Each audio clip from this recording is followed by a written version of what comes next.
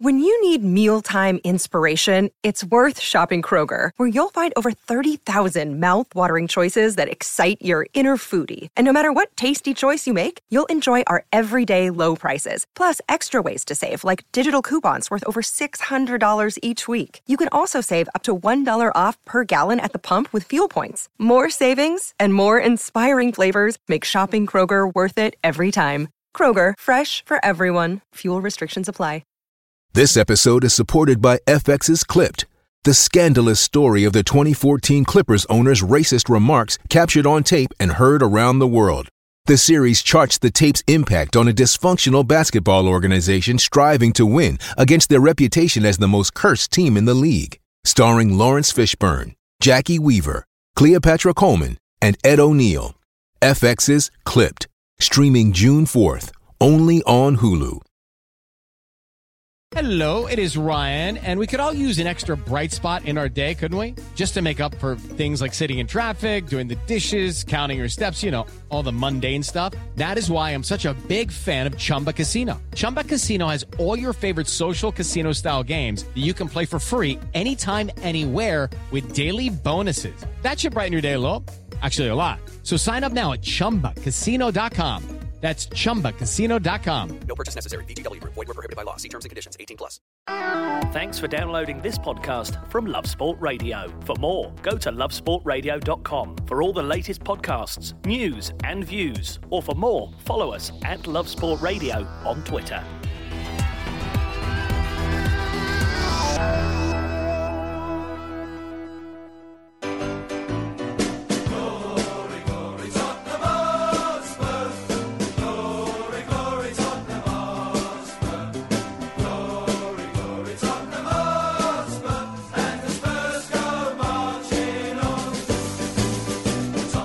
It is that time again. Yes. Thursday night, 7 o'clock, Love Sport Radio. It can only be one thing, the Spurs Fan Show. Right here with me, Charlie Hawkins. I'm delighted to say I'm joined in the studio by a very positive trio. Ricky McQueen, Lee McQueen, Ricky McQueen, I've just said. Lee son of the space of 5 seconds. Ricky Sachs and Jason McGovern. We're here for the next Ricky 2 McQueen. hours. I know, it doesn't suit him, does it? No, he wishes he's a McQueen, mate. It's a strong name, isn't it? I do wish that. Ricky McQueen. I tell you what, if I have any more babies and they're boys, I won't call him Ricky. Could have been nicer there, Rick. Could have been nicer. Delighted to have you all. Jason McGovern, Lee McQueen and Ricky Sachs. The last word on Spurs. This isn't the last word on Spurs because there is 2 hours to go. And what a win it was last night for Spurs, beating Red Star Belgrade in the Champions League. And guess what? It was an away win. Amazing. And a record away win in the Champions League era. And I actually tweeted that yesterday after the game, and I thought to myself, hang on a minute, I better check that, double check. And it was, of course, Harry Kane scoring a hat-trick against Applewell. Was the last time we scored 3 with no reply. So to get 4 away from home with no reply was an absolutely brilliant result, wasn't it? Well, it was an absolute brilliant performance. We're going to be talking all about that. Obviously, the game with Sheffield United on the weekend, because that's the one that really matters. But Red Star Belgrade 9-0 overall on aggregate in those 2 games. Spurs really turning it on there. Wasn't it fantastic to see, Jace, Danny Rose flying down that left and giving that assist? How good was that? Come on. I thought of you straight away. I didn't see any of that, mate. I didn't see it. I saw him give away another stupid foul in the 88th minute and give the ball away 58 times and dive around. But no, there were two fantastic passes. So he gets it, though. He gets it. Yeah, he gets it. Absolutely. That ball, Jason, that was surgical. Absolutely. What an assist. Brilliant. I'd give him another 10-year contract. Fantastic player. Back to his best. Celebrations. Celebration time. Yeah, getting celebrated. Did you get a twitch? Look at that. Saved it like Gazaniga. 3 clean sheets there. Get on the ball. Get the man. Gazaniga, 3 clean sheets. I mean, talk to me. He is. Please, because I'm going to eat this Twix. Yeah, go for it. I mean, Gazaniga, Macaniga, as we well know, I mean, he's absolutely fantastic. And I think, for me, people talk about Lloris, and he's still the number 1, and that's fair enough, club captain. But and you can only beat who's in front of you, and all that sort of stuff. But look, we've been in the doldrums and the doom and gloom for so long. Let's celebrate some good stuff, and getting the celebrations all over the studio is one thing. Gazaniga, 2 fantastic saves again last night, and like I said to lads just off air, just before we come in, you can't go through all this doom and gloom and have no away wins since the Ajax semi-final in the Champions League and expect not to give away any chances. Yes, we gave away a couple of chances, but we kept them out, and that's got to be the main thing, isn't it, Rick? I agree, yeah. I think for me it was nice to see a bit of fresh blood, enthusiasm in the squad. And Giovanni Lo Celso is probably going to be the man that takes a lot of the headlines. I thought he was terrific. Ryan Sessegnon coming on in the space of 10 minutes, getting an assist. So there's plenty of positives. The key will be whether Maurizio does intend to stick with the core group or core team. This is where I'm sceptical. For the Sheffield United game. And I think that's what fans want to see now, because we saw the Red Star reverse fixture where we comprehensively won that. He changed it for the Liverpool game. And I think now fans, we can see who's committed. We know the players we want to see on that football pitch. And it's whether Maurizio now is brave enough to pick those players that we believe want to play for the football club. Well, a big theme of the show 2 weeks ago was, will he stick with that Red Star Belgrade winning team 5-0, and then he changed it to Liverpool? What will happen this time around, because it is Sheffield United on the weekend? And as always on this show, you're part of the last word on Spurs, so tweet us at Love Sport Radio or call us 0208 70 20 558. Before we do the Champions League, because it was a fantastic win, let's quickly take it back. The last time I've seen you, we spoke about that Everton game. Jace, I know how much you said those two games were more key. We have a great history up at Goodison Park. We get the results no matter what team we put out. We seem to get a result up there. So close, just quite didn't happen. Obviously, the injury played a big part and Everton poured it on. Loads of injury time added there. But what did you make of that result and that performance? I thought it was a poor performance, if I'm honest, and a poor result. You know, like I say, I expect to go to Everton and win. We were 1-0 up. But we played some awful football. I think we had, 2 shots on target in the game. So, you know, whilst we ended up throwing a lead away, you couldn't really say that we deserved to win the game. And Everton were even poorer than us. So that was the frustration. And probably unlike everyone else this week, I partly would criticise Sonny for what happened. So, you know, it was just a disappointment all round. And I had a moment where I thought perhaps it is time that we just, you know, moved on from Poch. I can't see this turning.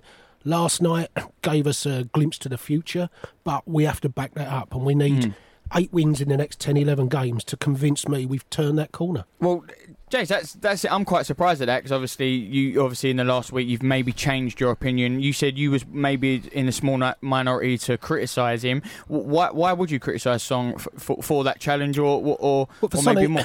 I didn't think it was a red card, but I was uncomfortable appealing it, because for me, still a deliberate foul, still a foul without any intention to play the ball, still caused an injury. Not on purpose, but he still caused an injury. And the injury that the player got, I feel I think it looks a little bit desperate that we appeal it in view of the injury. I get perhaps the appeal to take some of the guilt away from Sonny, and my concern is always to get Sonny's head right. Hopefully we got that last night, but like I say, it wasn't a sending off, but in view of the injury, I think the injury was down to us. Well, Lee, what did you make of what Jace had to say on that one? I think that we were poor against Everton. I totally agree. I think 2 shots on target, awful. I think the selection again was not right. Having said all of that, I mean, I agree with Jace. Everton were worse. And actually, if Sonny doesn't do that, if that red card doesn't happen, we win that game. Simple as that. And sometimes in football, or in sport, but certainly in football, you need a goal to come off your backside, or just a bit of luck or something to turn this bad form around. And that was the game. But it wasn't, because of what happened in the last 10 minutes, 12 minutes of injury time. Serge Aurier's head's gone. Well, it probably was never there actually this season for sure. But you know, you know, again, we can see the goal, which is completely defendable. You know, a cross coming in. Toby missed his header. Toby missed his header. Another one of the contract rebels that I keep nicknaming them now. Essentially, he misses his header, bullet header in, you know, free header essentially to go 1-1. And actually, if there was another 2-3 minutes on the clock, we might have ended up losing the game, which again, you could look at being a bonus, because I'm Mr. Optimistic. But again, it was poor. I think with the Sonny, I go back to the Bournemouth game when he got sent off, and he come out after that game and he said he will never, ever get sent off again for Tottenham. So that's what he said. He almost promised. He said, I will not. And he did. He got sent off against Everton. Rightly or wrongly, that's a slightly different debate. I thought there was just a little bit of retaliation from from the arm From the across elbow, his face, yeah. and it was in his From mind. the same player, wasn't it? It was Gomez It was, that did was it like so 30 My seconds turn. before, weren't it? Yeah. A couple of minutes. But Yeah. I thought it, like I say, it was a deliberate foul with it's my turn to get one back on you, and nobody wants to injure a player like that. But his actions caused that injury when it really should have been nothing of the sort. And for sure, his actions caused the game to change because ultimately he got sent off, and because he got sent off, we essentially lost the game. That's what my view. I'd rather look at the fact of the team selection. I know the boys probably saying that if Sonny doesn't get sent off, we're going to win that game. I still feel with Tottenham at the moment that when we are continually selecting players that don't want to be there, I think it's going to be very hard long term to get results. And this is the most baffling thing. He picks the 11 we saw against Red Star Belgrade, barring Danny Rose being selected. If he sticks with that team, then I think Tottenham can turn this form around. But I just get that horrible niggling feeling that against Sheffield United at the weekend, we're going to see a lot of those players come back. And I would just question, why would you continue to show loyalty to players that have let you down? But maybe it is a fact that some of these players are just too fundamental in that dressing room to drop them. But I mean, I do want to focus on some great performances against Red Star Belgrade. The likes of Giovanni Lo Celso, as we've said, looked great. Ryan Sessegnon cameo looked really good. I think Tunga Ndombele, again, he's going to be a real special player for this football club. Juan Foyth had a great game, and one player that probably I've knocked in the past but deserves a mention is Eric Dyer, coming in at centre-back, where I think we've always struggled with Dyer to really establish what his best position is at the football club. And ironically, where you've got Alderweireld running down his contract, Vertonghen running down his contract, is there suddenly an opening for Eric Dyer at this football club again? It's mad, really. I'm not sure it's suddenly, though. That's the thing. I think that, when you've got great world-class centre-backs like Rio Ferdinand in the past coming out and saying Eric Dyer could be a world-class centre-back, and Poch saying to Eric Dyer, you are my man to be a centre-back. I mean, there's some big calls. And don't forget, Poch played as a centre-back as well. So I think that there's always been that in his back of his mind to play that. What I would say is that we played against Red Star Belgrade, who, by the way, were awful. Yeah, and he's played one game, and so let's not get carried away with Eric Dyer. But what I would say is that I do think he's always been an option there. The only thing I would say against that, and I don't want to be Mr. Negative, you can't really get that from me, but we need a left-sided centre-back in that position, because against better teams that they could struggle. He always wanted to go back in on his right, and although he's picking some nice balls out, he always wanted to go back in on his right, didn't he?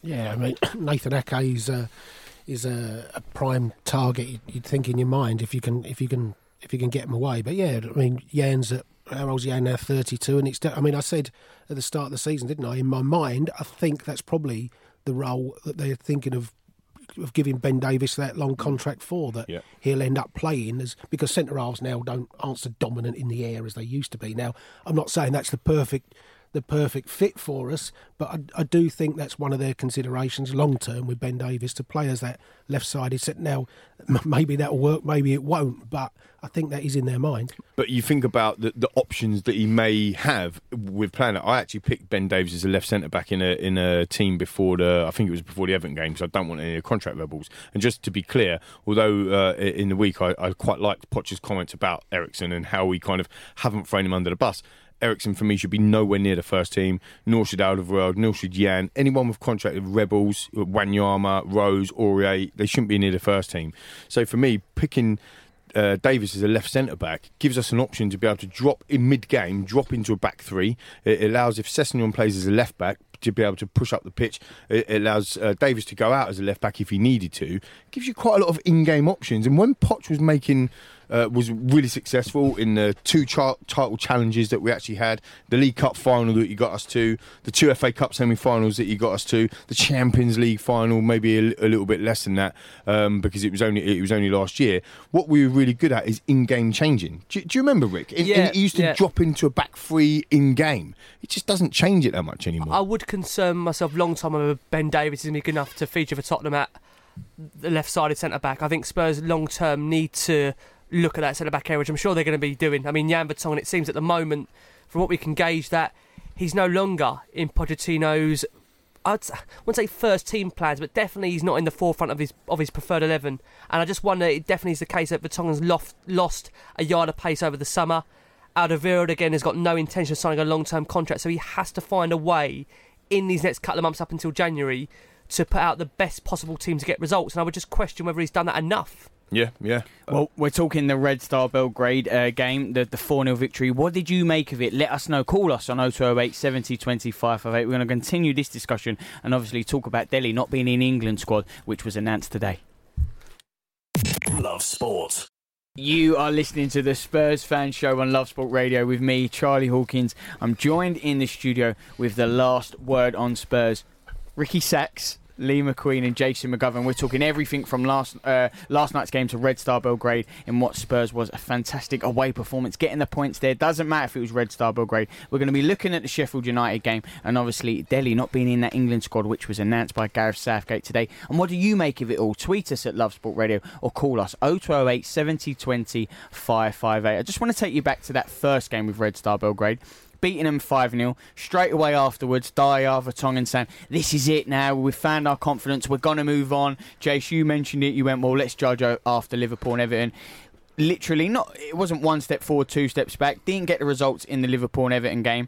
Is that why maybe, because it's fair to say you're all positive after that result, but not as much because let's see what happens on the weekend. We saw it after the first time we played Red Star. We don't want to get carried away with ourselves. Absolutely. I mean, all we did last night was sow a few seeds. It's a long way before you can say we've turned the corner. Like I say, we need to win 8 of the next 10, 11 games with a couple of draws and maybe just that one defeat or something by law of averages. Then I believe we've done it. We have a really difficult game on Saturday. It wouldn't surprise me if we lost to Sheffield United because we haven't got that consistency yet. So until we get some of that consistency, then the doubts will be there, and the only ones that can do that is those players on the pitch.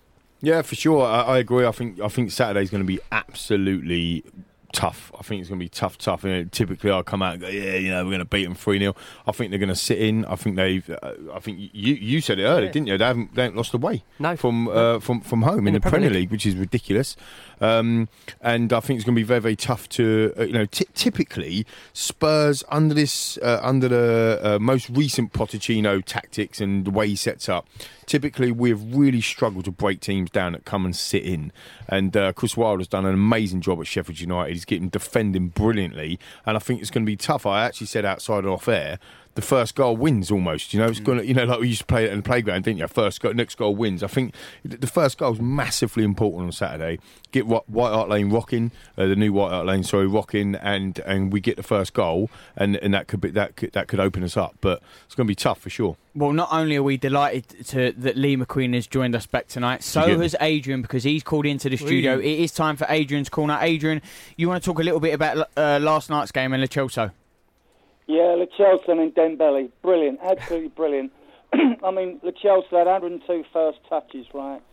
He made 8 recoveries, he made the most tackles, and he completed 71 of 79 passes, and put in 3 excellent crosses. One was a real wicked one, so it was tops on the crosses, It was just like Ericsson on Sunday, wasn't it? No passes in the opposition half. And then he had that burst pass to 2 players to put Delhi through for Son to score, And to me, even at Everton with Delhi's goal and the goal he got before, looks like he's getting back to form. So the combination I'd like to see is Lo Celso, Ndombele and Delhi in that team, What do you guys think? Well, John, it really impressed me for that first goal. I don't know if you've seen it, Adrian, the Benny Hill music in the background of that goal mouth scramble. If you haven't checked it out, you've got to look at it on Twitter. It's a great clip of that first goal going in. But what was really impressive is that he initially won the ball back for Spurs and then started to move in the build-up. And I think we've got a really good player in our hands. And I think with Lo Celso, what's going to be key now is just giving him minutes. That's the only way the guy is going to be able to adapt to the Premier League, the style of play. The same as Ndombele that we've seen. He's had a fairly slow start to the Premier League season, whereas in Europe, he's been phenomenal, I think. We've definitely seen him brilliant on the top tier of European football stage, and I think Lo Celso just needs to get a regular run of games. And I'm the same as you. I'd love to see them being paired together. It's just whether Pochettino has got maybe the right word is, being brave. Is he brave enough now to go with the majority of that 11 for the Sheffield United game, or do we think he's going to change it? I mean, he's already said when he came out after the game that he's going to assess the players.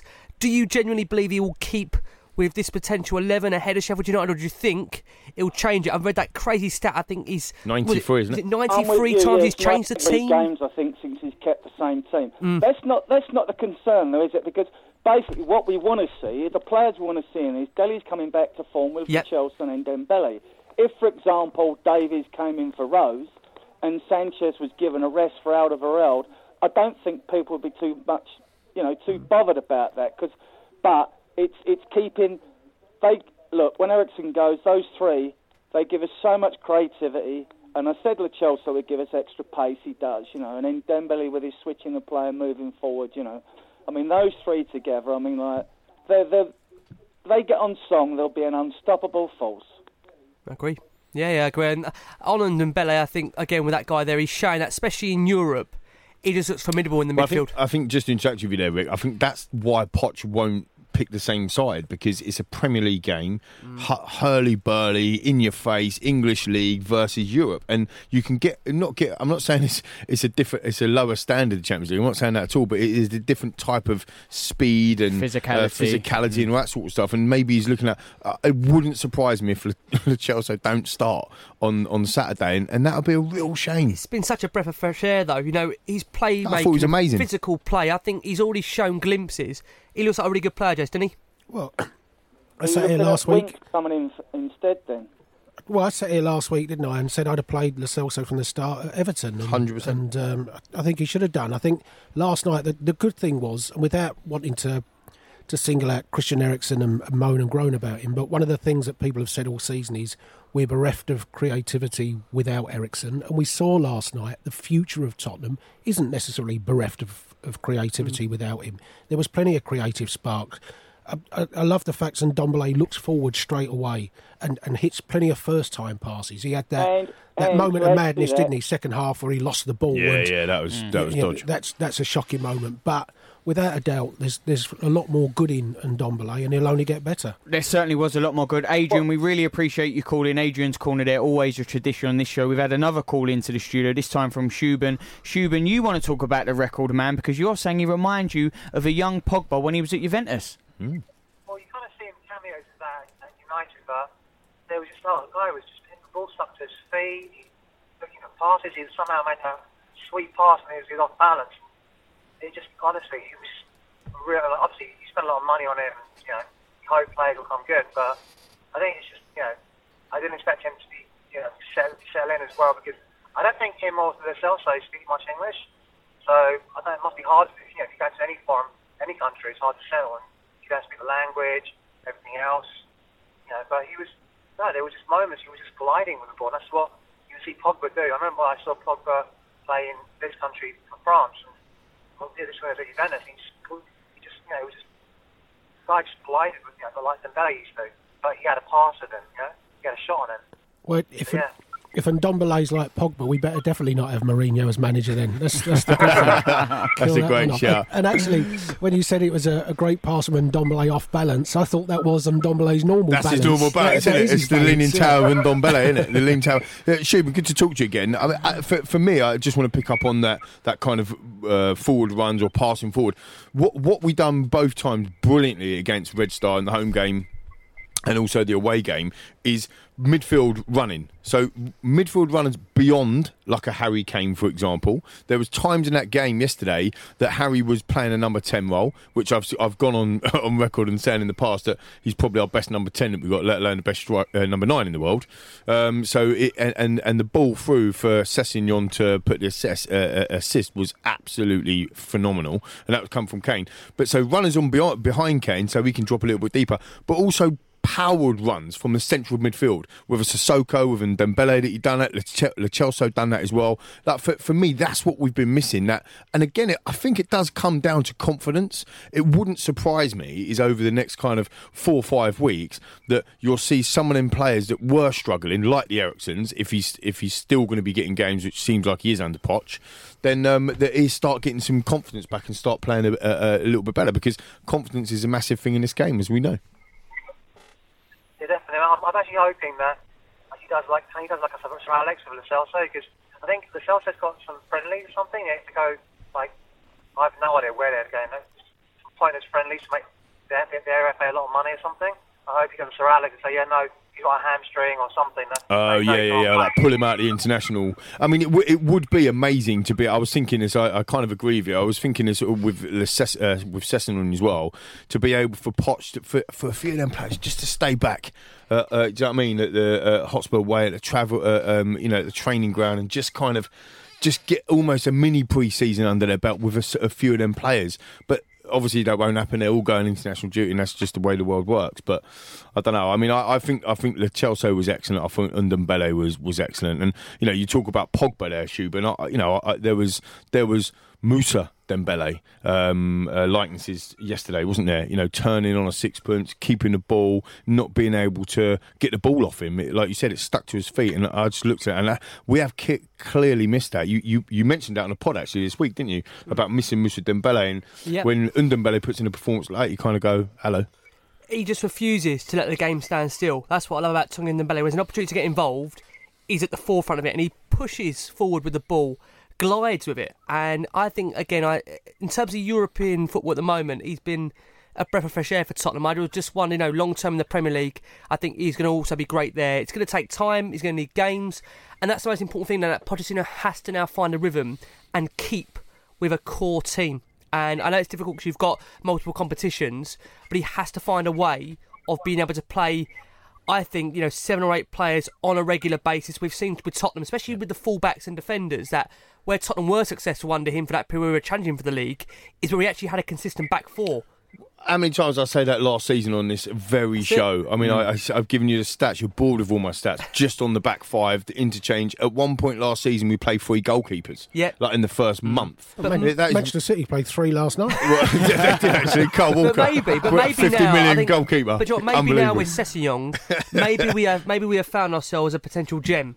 And with 1-4, I thought he had an excellent game as well. Have we got a future fullback pair in there? Well, just quickly, thank you, Shubin, for calling in. Really appreciate you phoning into the studio, and you still can. 0208 70 20 558. You talk about the players coming through, and obviously the pre-season, getting them up to speed. We are only in November. It's a long season. Maybe now the players are just finding themselves in what was already a busy summer for them. Spurs, we have to keep that in mind, don't we, Rick? We do, no, of course. I mean, Ryan Sessegnon's been really unlucky because we know he's been a long-term target for Tottenham for quite a number of years, and he obviously got injured, he had that setback, but now, in the space of 10-15 minutes, he came on, got himself an assist. That'll do him the world of confidence. I would love to see Pochettino give him that start against Sheffield United, but I just wonder if he's going to integrate him slowly. Sorry, Jace. The thing is with that is the only kind of critique I would say on the whole of Sessegnon coming on. I thought it was brilliant. I thought he'd come on, fantastic assist, really fresh.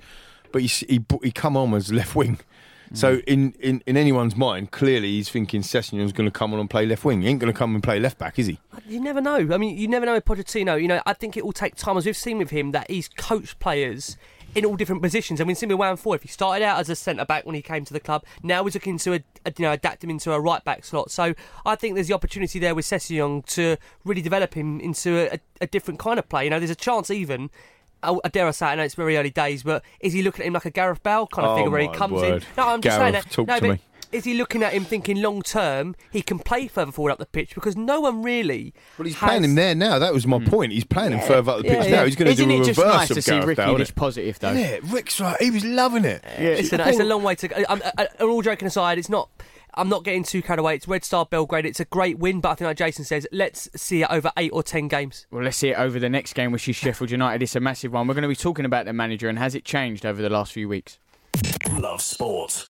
You are listening to the Spurs Fan Show on Love Sport Radio. Didn't know what I was going to say. I think so. We're still here. Yeah. We're still here. The Spurs Fan Show on Love Sport Radio with me, Charlie Hawkins. I'm joined in the studio with the last word on Spurs. Ricky Sachs, Liam McQueen and Jason McGovern. We're talking everything from that Red Star Belgrade game. I've got teeth envy, right, for Klopp. I'm just finding it out there. He's on one of the screens here in the studio. He's got great teeth, hasn't he? They're not as good as Firmino's teeth, but they're pretty good.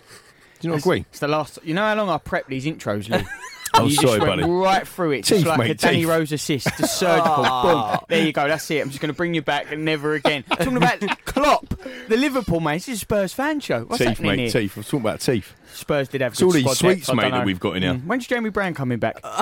I'm dropped next week, mate. Substitution. Substitution. Yeah, we know who for. No, let's carry on. We're talking obviously about that Red Star Belgrade, but quickly, you are a big part of the show, and I want to do some listener questions. But before we get into those, obviously the last few weeks on the show, we've been talking about the manager and how it's going. How are the fans feeling? This is an interesting one, Charlie. It certainly is. You've been calling into the studio telling us how you feel it's a big split. Obviously, getting those Champions League results. Obviously, very unlucky against Liverpool. Let's be fair. Went 1-0 up. Could have gone 2-0 up. Everton was 1-0 up. They came back. Ricky's looking at me like, you've been very generous here. But they could have gone either way. Has the feeling amongst the Spurs fans changed at all? Where do they all stand on the manager now, Ricky? Well, I can't tell you where everyone stands. I can only give you my opinion on that. At the moment, of course, it was a great win against Red Star Belgrade, but I'm not going to get nowhere near carried away. I mean, what I'd loved him to do is, as I keep saying, is to see a similar team selection to that Red Star Belgrade game against Sheffield United this weekend. Can I see it happening? I can't, if I'm being honest with you. I still think he's going to make a number of changes.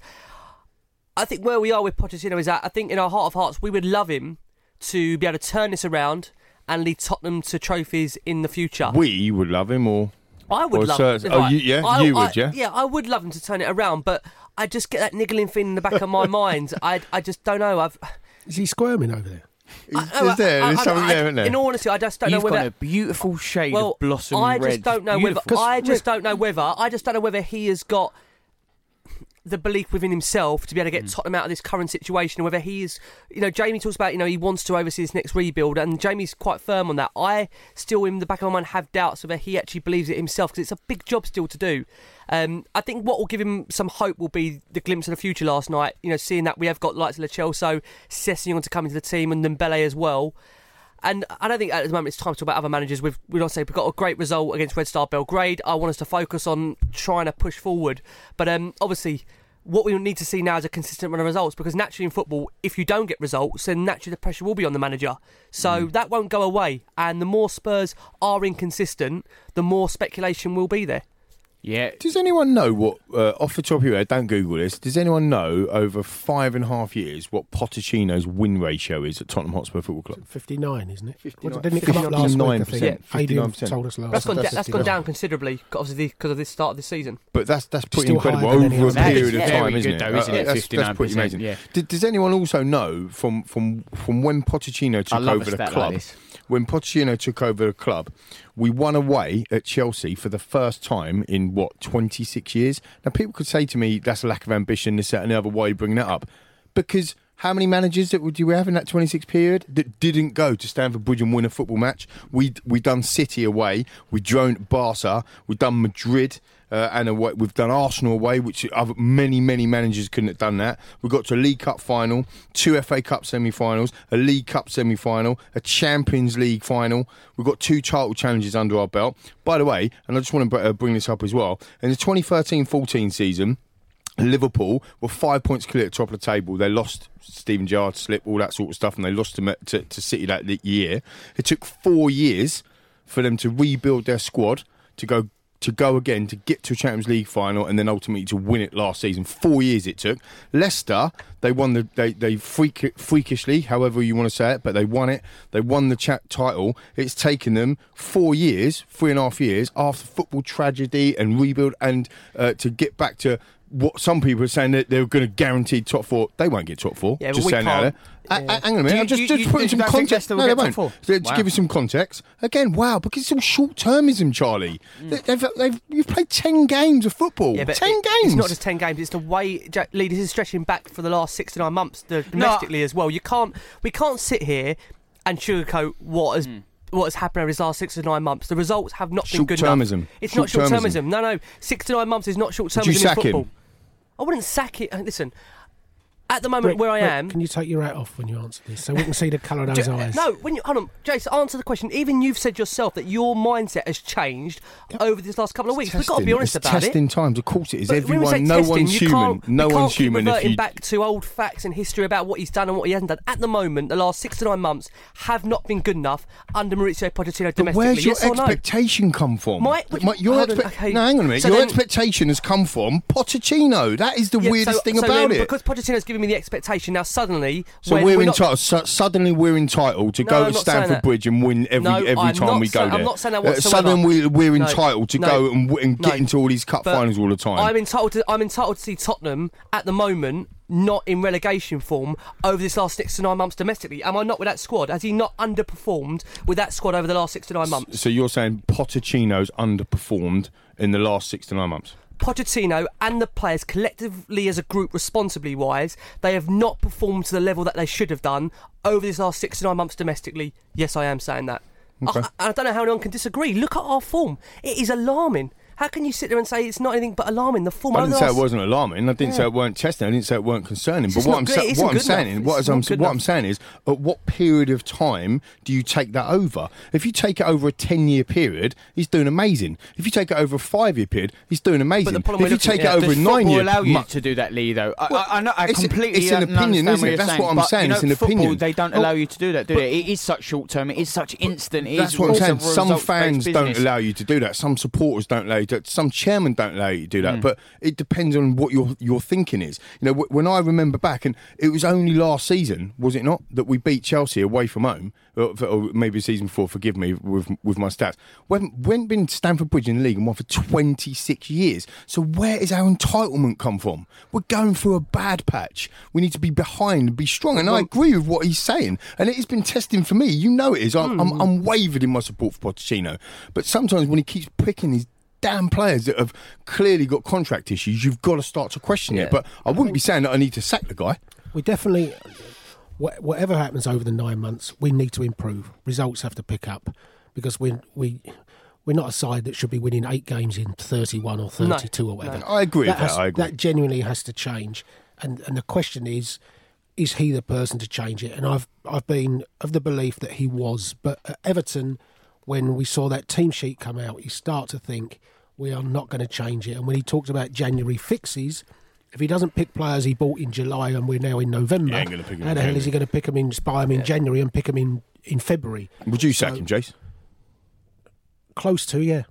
Well, there are a lot of comments on Twitter and YouTube. That was a fiery, passionate debate, and this one comes from Pipes71 on YouTube. Ricky, you know what you're talking about. You know what the answer is. Do not allow yourself to be bullied by the rest of the panel. I'm not listening. I'm not might as well be bullied by anyone. I don't think anyone's being bullied at all. Stupid comment. At the end of the day, look, my opinion is that you cannot sit there and say it's just a blip when you've had a period of 6 to 9 months domestically when you're in relegation form. Believe me, I'm not backing down. No. And the same comment. For Lee, sure. The same comment the guy said, you don't get trophies for winning at Stamford Bridge. Yeah, but again, there's 4 trophies every season, 4 of them. And 4 of them trophies, and you go back to the stats that Jason tells all the time. He's wrong. We won the FA Cup in 1921 at Stamford Bridge. We got a trophy that day. Great, good history that. But again, it's just an opinion of where you see the club and where you want it to be. When you look at these title challenges, whether or not they won the title or they failed against the title, the Leicester title challenge and the Chelsea title challenge, we was going up against teams that had no European football. They were playing best part of 40 games a season, a couple of games in domestic cups and then 38 league games in the Premier League. Spurs were playing 60 games that season. Well, everyone tells me that, Ricky and one of our own, Jamie, they always say, transfer, if our squad's not big enough, it's not good enough. Yet we're playing 60 odd games that time against teams that have only got to play a fraction of them games. It makes a difference. Right, forget transfers for a second. The squad he's had over these last 9 months, results-wise, should have been better. There is absolutely no argument to that. And I take Lee's points. He's had some wonderful results in his reign. And yes, you do allow managers to have a patch, but you can't just sit there and blindly disregard a consistent 9 months run of form, which is really, really worrying. And that's exactly what it is. And I hope, as I keep saying, I hope this Red Star game is, a turning point. But I can't sit here and promise anyone anything like that, because we have seen that he then reverts back to type and changes the selection. What we need to see now is a consistent run of results. As Jason says, an 8 or 9 unbeaten run with a consistent team. Stop changing the fullbacks. Stop changing the centre halves. Let's see a team that actually wants to go out there, fight for the shirt, and pick an 11 that all want to be at the football club. Well, I have to tell you of another comment, because the first one was helping Ricky and sort of saying that he was being bullied. Well, this one sticks up for Lee. This one comes from Martin. It says, absolutely brilliantly. Either Ricky backs the manager, then he does not. He's sitting on the fence every week. Lee, you are completely right. We've got the belief. We have to believe in the manager. Lee, stay true to yourself. Hold on. When you say back the manager, yeah, you can back the manager, but to the point of what? Am I just going to keep backing him endlessly when he keeps putting Christian Eriksen in a team that we know he doesn't want to be at the football club? When he keeps picking Danny Rose that they tried to force out? When he keeps picking Serge Aurier that clearly wanted away and he's in the team? When we've got Vertonghen, Alderweireld in there that are both running down their contracts. Listen, you can back a manager but still also question some of his motives and some of his decisions, and you have to. Who in these last 9 months can sit there and say that they can back Pochettino on every single decision? Because if they can, blimey, I'd like to shake their hand.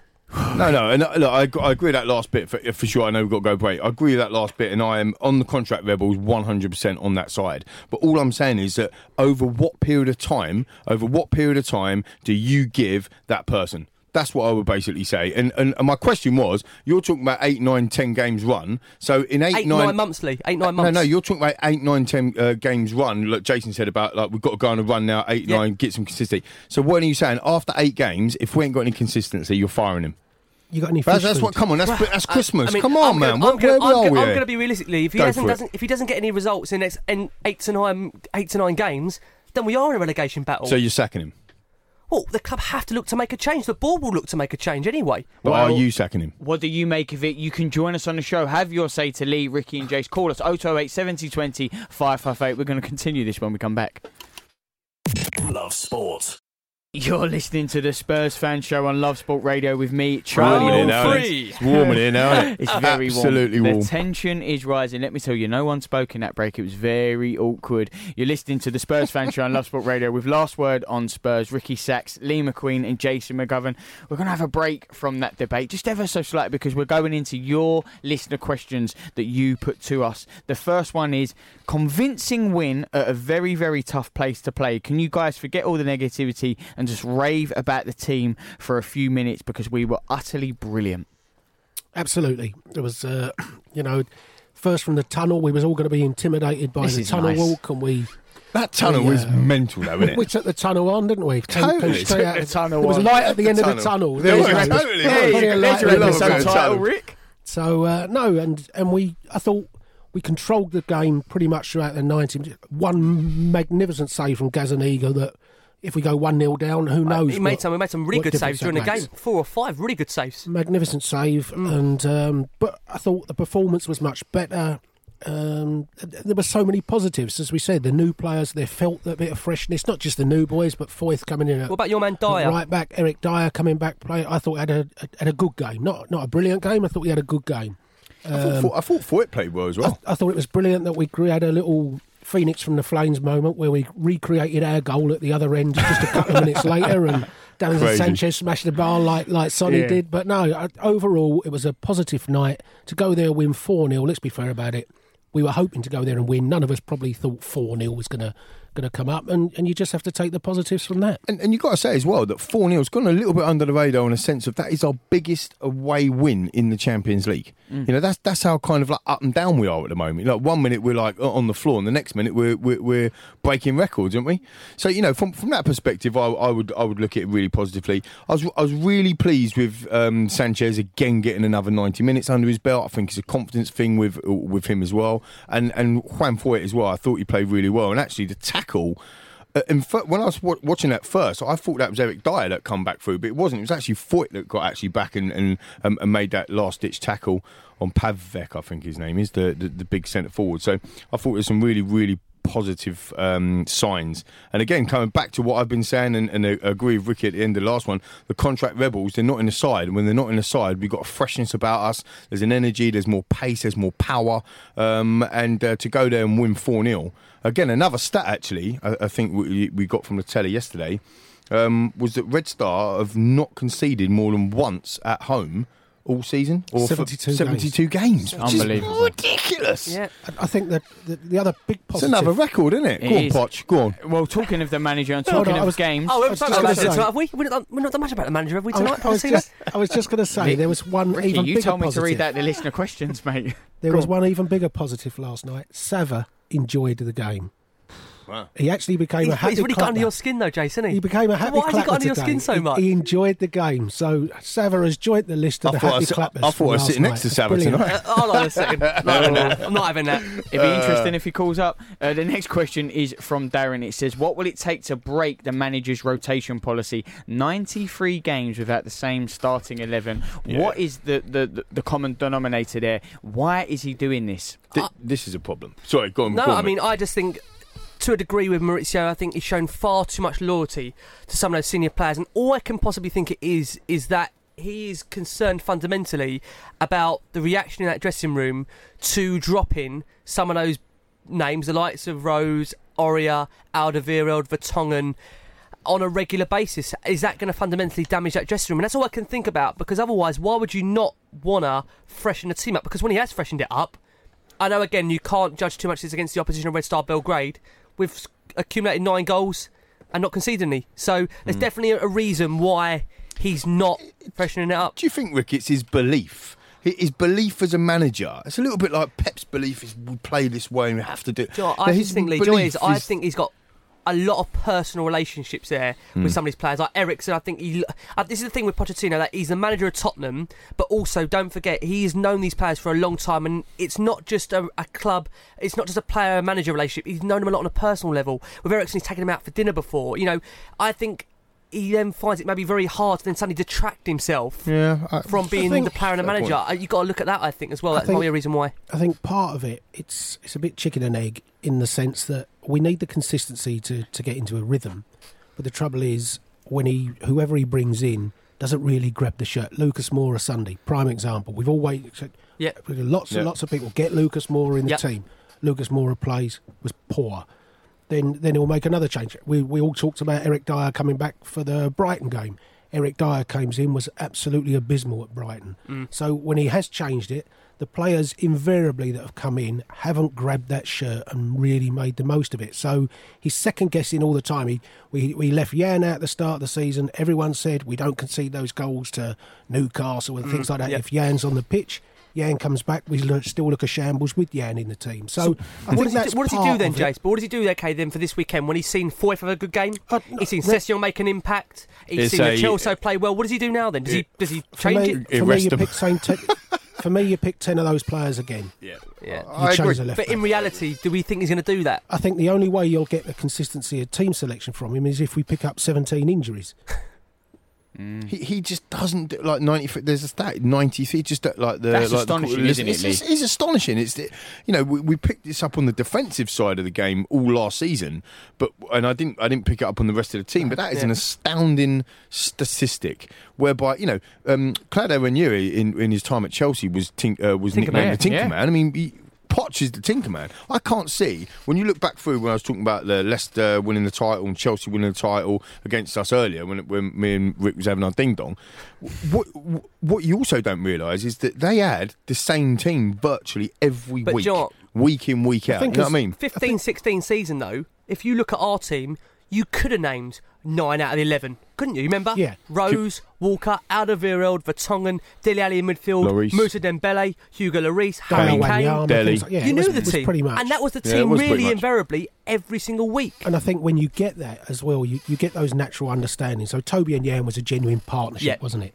And as soon as you break that and it's Sanchez and Jan, or it's Dyer and Toby, it doesn't matter. It never looks the same. So there are certain positions on the pitch where I think you genuinely have to have that. In midfield, if your holding player in midfield has got to know, when I'm here, that player can run, and when he runs, I'm sitting here. And you only get that through those natural partnerships with constant playing. What's really I think 1 or 2 changes a game, fine, but you can't make 5 or 6 and expect to get that rhythm. I think what's really interesting about that when you talk about the holding midfield role is that I think maybe I'm in the minority. I don't think I am now. I thought when we signed Tunga with Dembele, I thought he was going to be like a holding midfielder. I thought that's what the role he was going to do. But he doesn't really do that well. He's more of a number 8, I suppose, box to box and all them sorts of cliches. But I still think we're missing that kind of, I don't know what you want to say, like an enforcer. Do you know what I mean? Like when Wanyama and Dyer were on form a couple of seasons ago, you knew that they would pick up the pieces. They would do the dirty work. I still don't think, even a Harry Winks and I love him. I think we've tried to make diamond formation to fit Harry in the team, because he's not a natural midfield enforcer, is he? But he'll sit at the bottom of the diamond and maybe spray balls forward or whatever. But he's not like an enforcer. I don't know. Do you agree or not? No, he's not. The interesting thing, I think, Saturday, Sheffield United have looked like they got lots of runners from midfield, and that's when you perhaps want somebody who's going to genuinely sit in that hole and make sure those runs are checked. And my worry, I suppose, with Ndombele and Sissoko is they can both go forward, and a couple of times, even last night, you see them both go at the same time. That leaves you a massive hole. Well, 93 games for the manager, and he selected a different lineup. Who will he select to play Sheffield United? We're going to be looking at that game in the next hour, because there is another hour still of the Spurs Fan Show. Love Sport.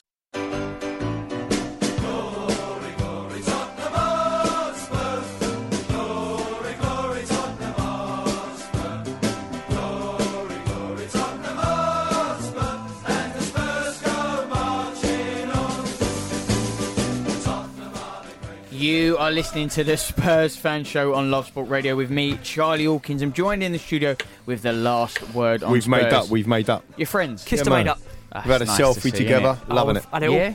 Yeah. What a beautiful selfie that is. Ricky Sachs and Lee McQueen. Well, me and Jason, our blossoming bromance is continuing off in the corner while we watch you two. We are talking everything. What kind of show is this? Yeah. Where's this going? I knew as soon as is I it said after it, the watershed? I thought this is a mistake. But we live and learn. Is that called sleeping with the enemy? Yeah. Well, hello. I've completely lost my train of thought. We're talking about Spurs, though, and we're talking about the game on the weekend. It is Sheffield United. What team will they play? A lot of the times, the manager, as we know, 93 games and a different lineup selected every single time. Let's quickly talk. The focus is still on Spurs, but today it was the England squad announcement, and it was announced that Gareth Southgate hasn't selected Dele. Maybe a surprise, maybe not. Ricky, what did you make of it? I am delighted. I'm bloody happy that Dele Alli is not in that England squad, because at the moment he needs to focus on getting back to 100% with Tottenham, and I think he's getting close to being back to his best. I think in the recent weeks Dele's picked up form. We've seen a couple of goals, a couple of assists, and I think actually for Spurs, selfishly, I'll be honest, I'm a Tottenham fan first and foremost, not really much of an England fan. All I care about really is seeing Dele Alli doing well for Tottenham. And I'm really, really pleased that he's not in that England squad, because I think long-term Dele will get back to his best. He's a confidence player. He needs a run of games, and I'm hoping he's now going to start getting that run. Lee? Yeah, I love Dele. I backed him in the week when he was getting some grief from some of the mainstream medias and analysts, and I think he needs to play to get his confidence. I think he's a pure confidence player. I think people forget he's 23 years old. What he's done so far is amazing. Like Rick, I'm quite happy that he's not in the England setup. The only caveat I'd say to that is that because he needs games to get confidence, he could have got a couple of games in this international break that would have allowed him to get more confidence. And if he rocks up for England and scores 2 goals, that's going to leave him in good stead. But I think coming back, I think also a change of scenery for him, Lee. Maybe to go off with the England boys. Maybe, you know. But I think, Charlie, I think that as mere mortal fans, I think we forget sometimes that these players are absolute machines. They're athletes, and we talk about it all the time. Jason and I always say it's about fine margins. And the thing is with elite athletes or elite people is that if it's one scrap of doubt in their mind that hamstring is going to snap, if you power off, you lose a half a yard or a little bit of pace because of that. It could really, affect his game, and that's why slowly but surely he has to come back. And that's why I think that he needs them games to get that confidence back in, not only just himself. Because he's still playing, doing all the flicks and tricks. He's still trying all the passes, so he still thinks he's got the ability. But maybe it's in the back of his mind. Look at Michael Owen all them years ago when he snapped his hamstring and done all them injuries and stuff. Was he ever the same player? I'm not saying it's the same as Dele, but it must have something in the back of your mind, surely, no, Jace? I think it does, but I wasn't surprised that he wasn't picked for England. He scored a lovely goal at Everton. Really pleased to see him do that. He had the chance to do it again last night, didn't take it. Are you surprised that Danny Rose has been called up? I'm stunned. That's absolutely baffling, isn't it? How is Danny Rose? How is Danny Rose been called up? Curtis Obeng is a much better unbelievable. How has he been overlooked? Back to Dele. Back to Dele. I think the goals have been nice, but his all-round performances are still nowhere near what they were. And in fairness, we've talked about we want to see Tottenham pick the same side to get into a consistent rhythm, and England won their last game 6-1 without Dele Alli. So why would they call up Dele Alli? They've just won 6-1 without him. There's no need to, is there? Their midfield obviously worked perfectly well against Bulgaria. Therefore, why would you who would you leave out the England side that's just won 6-1 to fit in an out-of-form Dele Alli? Are you surprised Winks, though, is in the squad then, if he's not getting to the Tottenham team? Well, he played Bulgaria when they won 6-1 with Winks in the side. Yeah, so. What would you think about him not playing for Tottenham Gareth recently? Southgate has to pick the side that he's doing the job for Gareth Southgate. Of course, They've just won 6-1. Why wouldn't he keep that side? It's a fair point, to be fair. I mean, just back on Dele. Spurs won 5-0. The manager didn't keep that side. Well, yeah. We're criticising him for it. And we are giving him jip, haven't we? I mean, I think with Dele, I generally do think he's a superstar. When you watch Dele Alli live, no matter how good or bad his form's been, when you go there and watch him live, like we've all done, just do Dele cam for 5 minutes or so. Just literally what. The off-the-ball movement that he does, the space that he creates, the niggly player that he can be against the opposition, an half open up. And Kane, in my opinion, thrives off of that. Like to be able to open up some clear spaces. And there was a moment yesterday in the game when I saw Kane and Dele playing together. I still don't think they were quite hitting the mark together like they did before. Before it was like telepathy. They knew where it was each other. I mean, that ball that Kane played last season when we knocked out Woolwich against in the quarter-final of the League Cup, and Dele Alli went on to score. I mean, absolutely, it's just perfect stuff going on, and they're not quite there yet, but that's why I'm keen for them to get games together, because I think that, you know, getting games together is going to be good for us in the long run. I think Son's also part of that three. He's a very important player, and the way you wanted to talk about him as well. Yeah, again, you know, there's been a lot made about Heung-min Son, and I think you discussed about the Everton change itself. But I thought the way he came back, and there was concerns if he was in the right mental state of mind to play.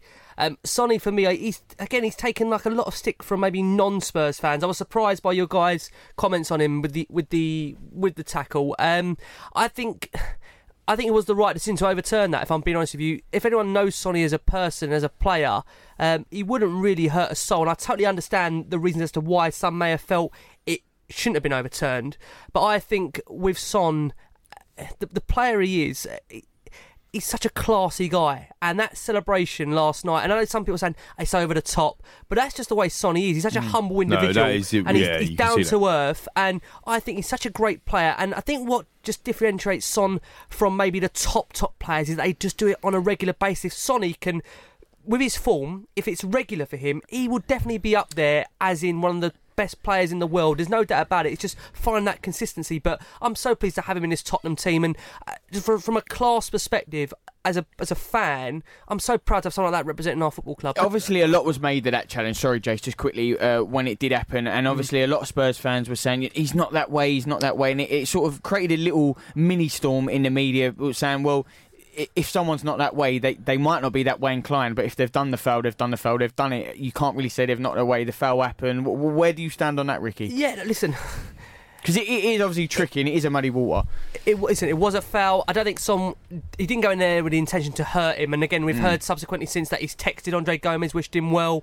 And listen, players make mistakes, but if you watch his game, he's far from a malicious player, is he? Heung-min Son on the field. Not a malicious player. I'd have actually made him captain at Everton in the absence of Kane and Hugo and Vertonghen. I was surprised Ben Davis was. Well, it was a weird decision, wasn't it? That's kind of another strange one, isn't it? He's preferred Rose over Davis all season. The whole season. And then when he calls Davis in, he makes him captain. It's another strange one. But I thought Sonny should have been captain.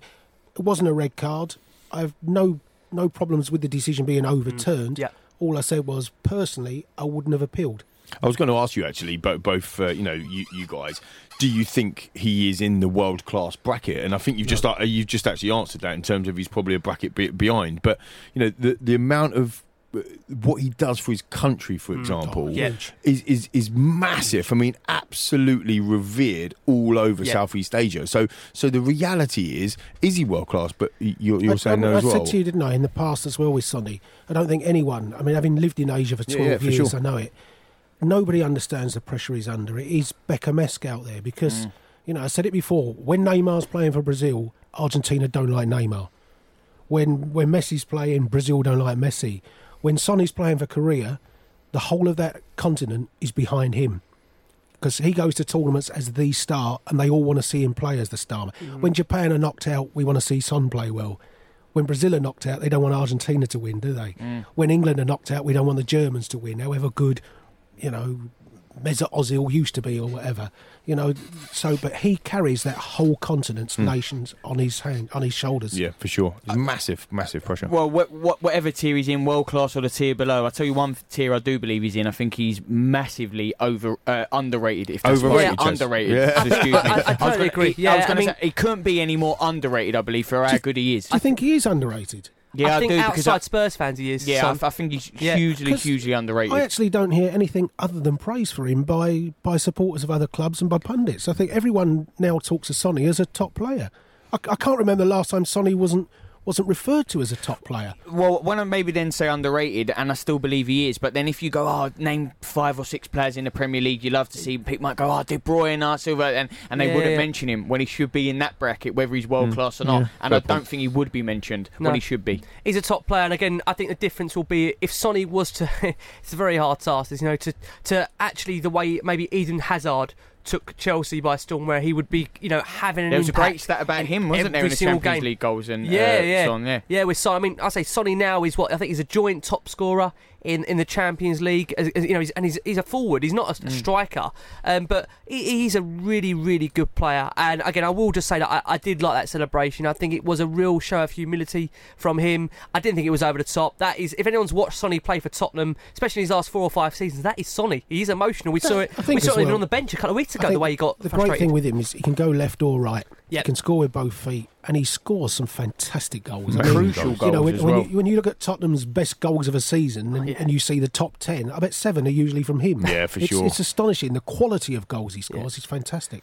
Just you talk about kind of going under the radar or underrated or the term that you use. I think that there just proves it, that he's top goal scorer in the Champions. No one's talking about that. That's what. No one's even saying about it. He's a top yeah. goal scorer in the Champions League this year. No one's even talking about it. And if we wouldn't have had this conversation, if that was Messi, everyone would be like raving on about it. But the reality is, that, I love him. I absolutely love him. And he's probably in a team where a lot of the love goes to Harry Kane, as it should. But you've got a few star players. He's got a lot of love in the stadium, though. I think he's got a lot of South Koreans now at the stadium. From a marketing perspective, Spurs, I think what he has done, he's brought a huge fan base with him, which is great for the football club as well.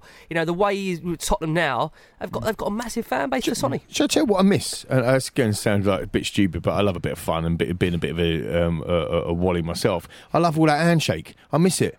When they score and they do a handshake and it's him and Dele and all that. But you know what?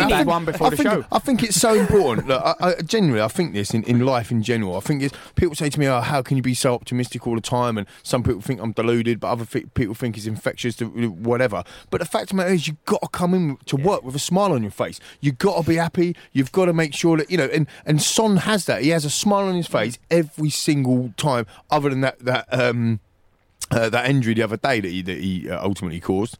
I liked your handshake with Ricky when you grabbed him around the throat. That was off air, mate. We said we weren't going to bring it up. It was positive. But it is important, isn't it? You're going into a workplace, you're going to a team. It's a team effort. People got to be pulling in the right direction. You've got to have a smile on your face. You've got to try and have fun while you're doing it. Look, like a really, really good friend of mine, Jason. Not this one, but another one. He's not your good friend. No, he's a good friend. He's not shaking your hand. No, for sure. But look, a really good friend of mine says that we're lucky if we're on the planet for 90 years. It's a 90-year holiday. At the end of the day, we've got 90 years to prove something. Go and have fun doing it. Blimey, go and win side, for God's sake. Time's running out. Yeah. Well, but again, it's taking negative connotation on saying it should be really positive and optimistic, and it's going in and get them handshakes back. Poch, go and get a haircut. Bring the Ugo get yourself sorted out. Back. Come on. Is that what's missing at Spurs at the minute, maybe? That fun element with the players. Come on. When they celebrated... Have a look. Go back and have a look at the celebrations. When was the last time we scored a goal and we went mental? Last night, you saw Harry, when that second goal went in, you saw Harry fist pump. Yeah, and it was like, because it for his team. But no one's really going over and sliding on their knees or going mental when we scored. No one. It could be because Red Star Belgrade and it's not but Chelsea away. What about the Palace game when we smashed them? When Lamela scores an equaliser at Man City, who went and celebrated? I think you will see it though. I do genuinely think you'll see over over a consistent period, if Spurs do get the results, you will see that togetherness That's come what I'm back. saying. That's what I mean. It come back. But Leah, they also, they're aware of the exposure on social media. They do the knee slide, they do the handshake. People go, "Oh, it's only Red Star." They know what goes on. Are they a little bit? I don't know what the right word is. Not frightened, social but, media. but it's Honestly, true. It plays a massive part. Well, maybe, but I'd rather them go and get a bit of stick on social media and get 3 points every week than be a bit worried about social media and not go and get it. Do you know what I mean? It's kind of like, look, guys, they're professional footballers. Go in, get some. Last night when Eriksen scored and they kind of smothered him a little bit, it was a little bit tapped on his head. Would you be going near him at the moment? No, but that's the point, isn't it? It's like let's be controversial. Why? Why can't you celebrate? Why can't you go, get in there? I've just scored because my form's been awful. What a celebration that is! But you know what? You know where I'm coming from. Get in there! I've just scored. Well, I can't. We're on the radio, so I can't show what I would Jace actually threw do. up the celebration to the air. Come on, welcome YouTube viewers. He laid down the marker. The point being is that you've got to try and enjoy yourselves, and if you're scoring goals, people tell me I've never been a professional footballer, and I'd like. What, you telling me that now? Was, yeah, of course. On a second. The point being is that when you're scoring goals, they're telling us it is the hardest thing to do in football, but it's the best feeling ever. Well, let's show us then, because that's what we want to get excited about. And people tell me when I had to go at the fans, I get at home at the Newcastle game because the atmosphere was shocking. Here we go. People come back to me, the team have got to give us something to cheer about, this, that and the other. Well, let's all celebrate together then. Get behind the team and celebrate when we're winning. We win 4-0, let's go and smash it. Come on. Exactly. Be careful of them claps, it might do your ears in. Get in there! Get in there! Come on, you Spurs. That's the celebration I wanted. We're going to come back and talk about Sheffield United. Love Sport. You're listening to the Spurs Fan Show on Love Sport Radio with me, Charlie Hawkins. I'm joined in the studio with the last word on Spurs, Ricky Sachs, Lee McQueen and Jason McGovern. We are now going to turn our attentions to the game on the weekend. It is Sheffield United. They are flying high under Chris Wilder. Their first season being back in the Premier League. First time for 12 years. Least amount of goals conceded up there with Liverpool. Really solid unit. They come to Spurs on the weekend. Let's do a big preview of the game. We still want to hear from you though tonight, so tweet us at Love Sport Radio or call us 0208 70 20 558. We did have a tweet in and it was saying, I agree with you three. Glad Dele is not in the England squad. Let him rest and recover. Amen. So thank you for that one. You can also send your knee slide photos and pictures in to see whether or not you can beat Jason's. He's going to go down A&E afterwards because I think he's just busted his kneecap. I'll give it a 9, Jason.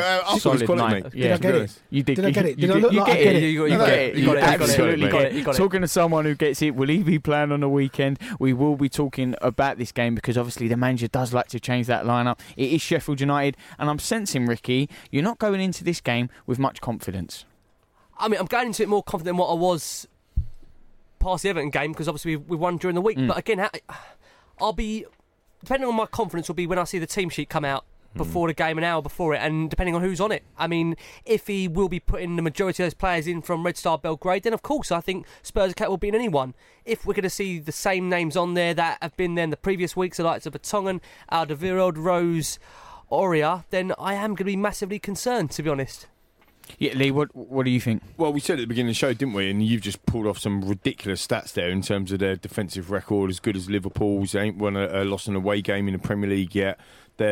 Chris Wilder's got them, again, it becomes a cliche, doesn't it, football really well organised, but he has. I mean, he knows how to win. Jay said earlier at the beginning of the show that they break quickly as well. They're going to cause us problems. And forget the name, that we could be playing Liverpool or Man City, do you know what I mean? Because they are going to be very, very tough.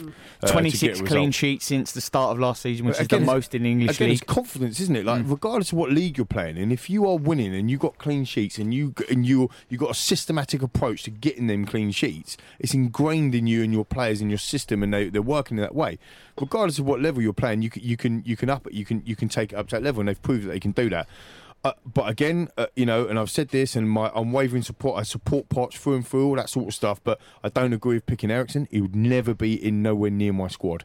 But I've said that in loads of times. The contract rebels, as I'm talking about them on Twitter, the 6 that Ricky just mentioned, the Rosie, Alderweireld, the Jan, Aurier, Wanyama, and Eriksen. Don't play him. Don't put him anywhere near. But Poch will. And that's the frustration, definitely with me at the moment. Not necessarily do I think he can turn it around, I think he can, and that sort of stuff, but I think he will play Christian Eriksen, because he will look at it and he'll say, how do I unlock this defence? How do I unlock this team? And he'll probably go to the man that's done it for the last 7 years. Which seems mad when you've just seen a man over 90 minutes like Giovanni Lo Celso play so well, and why not give him... I mean, I'm hoping I'm wrong. Listen, we all hope we're wrong. We all want to see him change the team over and play the similar team to Red Star Belgrade, but Jace, history tells you he might not do that. No, that's why I said I fear he's not going to turn this around, because it wouldn't surprise me if there's 5 or 6 changes again. I can definitely see Christian Eriksen coming into the side. I think Toby will. I think Aurier comes back. And why then, though? Why do they? Rick, I'm not saying I agree with it. Yeah, but why do you think he won't? Why do you think he might not have a change of heart this week? No, I've never seen him have a change of heart. So when he has a change of heart, then perhaps I can be a bit more confident of it. But I think we all fear that we'll make 4 or 5 changes. I'd make 1 and that's it. But do you not think he must look at it and think, I have to start getting results soon? Stubbornness, is it? Like, is he stubborn? Yeah, I mean, I think we all know Maurizio is stubborn. Managing the 29 players, because he's referenced that at least 4 or 5 times, isn't he? All I say, Rick, is when you say he knows he's got to get a result soon, I still think he picks a side that he thinks will get him a result. He doesn't bring Christian Eriksen and think, I want to lose today. No, but when he looks back at our form over this last... Okay. It's not good enough. No, but when he sees the results this season, he must see the trend that he's picking the same players that are letting him down. Surely as a manager, you have to look and think, okay, if these players are letting me down, I've got to change it, haven't I? Absolutely he should do. But there isn't a sign of him doing that, which is why I say I don't see him turning this form around. Well, you're mentioning the Spurs perspective, obviously. In a little bit, we're going to be talking to James Shield from the Sheffield Star to get the Sheffield United perspective. Let's put the focus on them. Obviously, we mentioned how good they are defensively. The clean sheets, 26, which is the most in English football since the last season. What have you seen of them so far that not concerned you on the weekend, but worries you? Where can they pose a threat to Spurs, Ricky? Well, I just think they're very hard to beat. You know, don't concede many goals. I think the 3 defeats I've had this season have all been by a single goal. They're, 5 places ahead of us in the league, 3 points ahead of us as well. So this is going to be a very tricky team for Spurs to try and break down. And my concern also is how they're going to be on the counter-attack. Because if they do sit in, they can break on Tottenham. And this is where Spurs have to be switched on defensively. And that's why, for me, I mean, you've got to play players that are currently in form. Forth just had a really good game. Stick with him. Ryan Sessegnon has just had a really good 10-15 minute cameo. Give him a start. It's not as if he's never played in the Premier League before, right? Well, the whole season there last year. You'd pick him at left back. I would, yeah. I would give Sessegnon. Would you? I mean, unless or Davis. He played further forward. Yeah, or Davis. Again, night, Danny Rose at the moment, just based on that performance again last night, I think JC picked up on it, 88th minute. He's giving away a ridiculous foul. A ridiculous foul that really doesn't need to be made. At the moment, again with Danny, I wouldn't have him anywhere near that first 11. So for me, Davis or Sessegnon comes in at left back, and then he's got a decision to make at centre half. Dyer's played really well, and this is one of the frustrations that when a player does seem to play well, he doesn't get the opportunity to then do it again the next week. It was quite interesting that Dyer's, if listeners saw it yesterday, you guys saw it as well, is when Dyer was interviewed by Reshma Chowdhury after the game, and she asked him a question and sort of said, you know, personally, what does it mean for you? And I thought it was quite an interesting answer, because instead of kind of giving your stock answer like football would, it's fantastic, or he kind of went, it's really good, but hopefully I've done enough to get into the side the next time around. I just thought, because he doesn't even know, does he? No. There wasn't enough confidence in him to turn and go, well, I've had a few injuries and I'm back now and I'm playing and it's great. The way he said it was just enjoyable to play a game or something. Yeah, it's almost like I'm grateful it's as if he knows that he's a real bit part player, and in amongst people saying you don't leave Eriksen out because you've got to keep him on board and things like that, you've got to do that to others in the squad. And as I made the point earlier, when you see Eriksen play, when you see Eric Dyer play poorly and get left out, and when you see Lucas Moura play poorly and get left out, and those are committed to the club, and they look at Eriksen and think, but he plays poorly and keeps getting picked, that doesn't do their confidence or self-esteem much good. Where does Winks get a game now? Or does he get a game? I don't know. I'm a bigger Winks fan than a lot of people, and I think when there's runners from midfield, then the way that we defend at the moment, I kind of do want a little bit more protection in there. But I think you have to. I think this is a game you just have to stick with what we've just come back with 3 points from. It's a game where you think, you know what, it's time to set the tone and let's go with that side, with the exception at left back. I've got three or four teams here. I've done a bit of research in my book of knowledge. I like it. A bit of book of knowledge. And KWP's name has come up on it a couple of times. I don't think he's going to be getting a game. He's in Podger's book, Lee, at the moment. He's definitely not in Podger's book, is he? For sure. So we'll have him out. But let's just go through some names. Obviously, Gazaniga. To be fair to him, he has played well and done some good saves anyway. Excuse me. So it's just whether or not you play a Foyt and a Davison and a Davis in a back three, because Davis can play the left side centre back situation. He plays there in a three for Wales, or whether or not you bring Dyer in there, whether or not you play a back four or a back three, against that Sheffield United piece. I just throw some names out there. So you got Foyt, Davison, Davis, Cess, and KWP or Honoré, although he wouldn't be nowhere near my side. Dyer, Ndombele, Winks, and then you got Son, Lamela, Dele Alli, and Kane. Or you got Son, Lamela, Lo Celso. Now he's got 90 minutes under him. Lamela's not fit, so you'd put in, your front four could be Son, Dele, Kane, and Lo Celso, which for me seems like an amazing front four, because Lamela's kind of on the bench. Ndombele Winks or Ndombele Sissoko, that's another quandary. Or is it Winks Sissoko? I mean, what's he going to go with here? And like you said earlier, that kind of sitting midfielder, there's no one there if on that side of things. I don't think playing a diamond works, personally. I don't think you should be going for a diamond. So, one thing's for sure, I wouldn't have Ericsson, Wanyama, or Vertonghen, and Alderweireld or Rose anywhere near that first team. But again, I'm not Poch, like we all know. Cess and Sels. Cess and Sels. Yeah, they're all in my team. And Ndombele. Who'd you have in the middle? Ndombele. And Sissoko for me. Referees in the middle usually. No, you box to box, mate. I think you would have at the moment. You'd have at the moment Ndombele Sissoko, wouldn't you? At the moment. Yeah, I think, like I say, the only change I'd make is Ben Davis would come in at left back from that side. I think it's a unique thing. We have got to go with what's worked. Do you know what? I think the fans would get such a lot of confidence going into that stadium if that team came out and it was just a one change. I think everyone would feel so much more confident, because otherwise you're sitting there thinking, oh.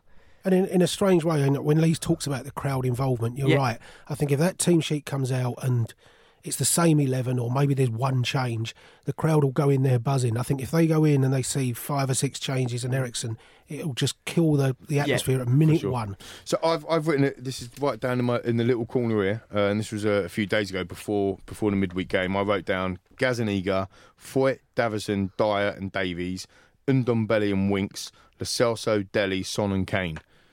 So we're kind of you're maybe looking at Winks for Sissoko in that team. At the moment. But we're going with a back four, Foyt and Davis on one side with Davison and Dyer.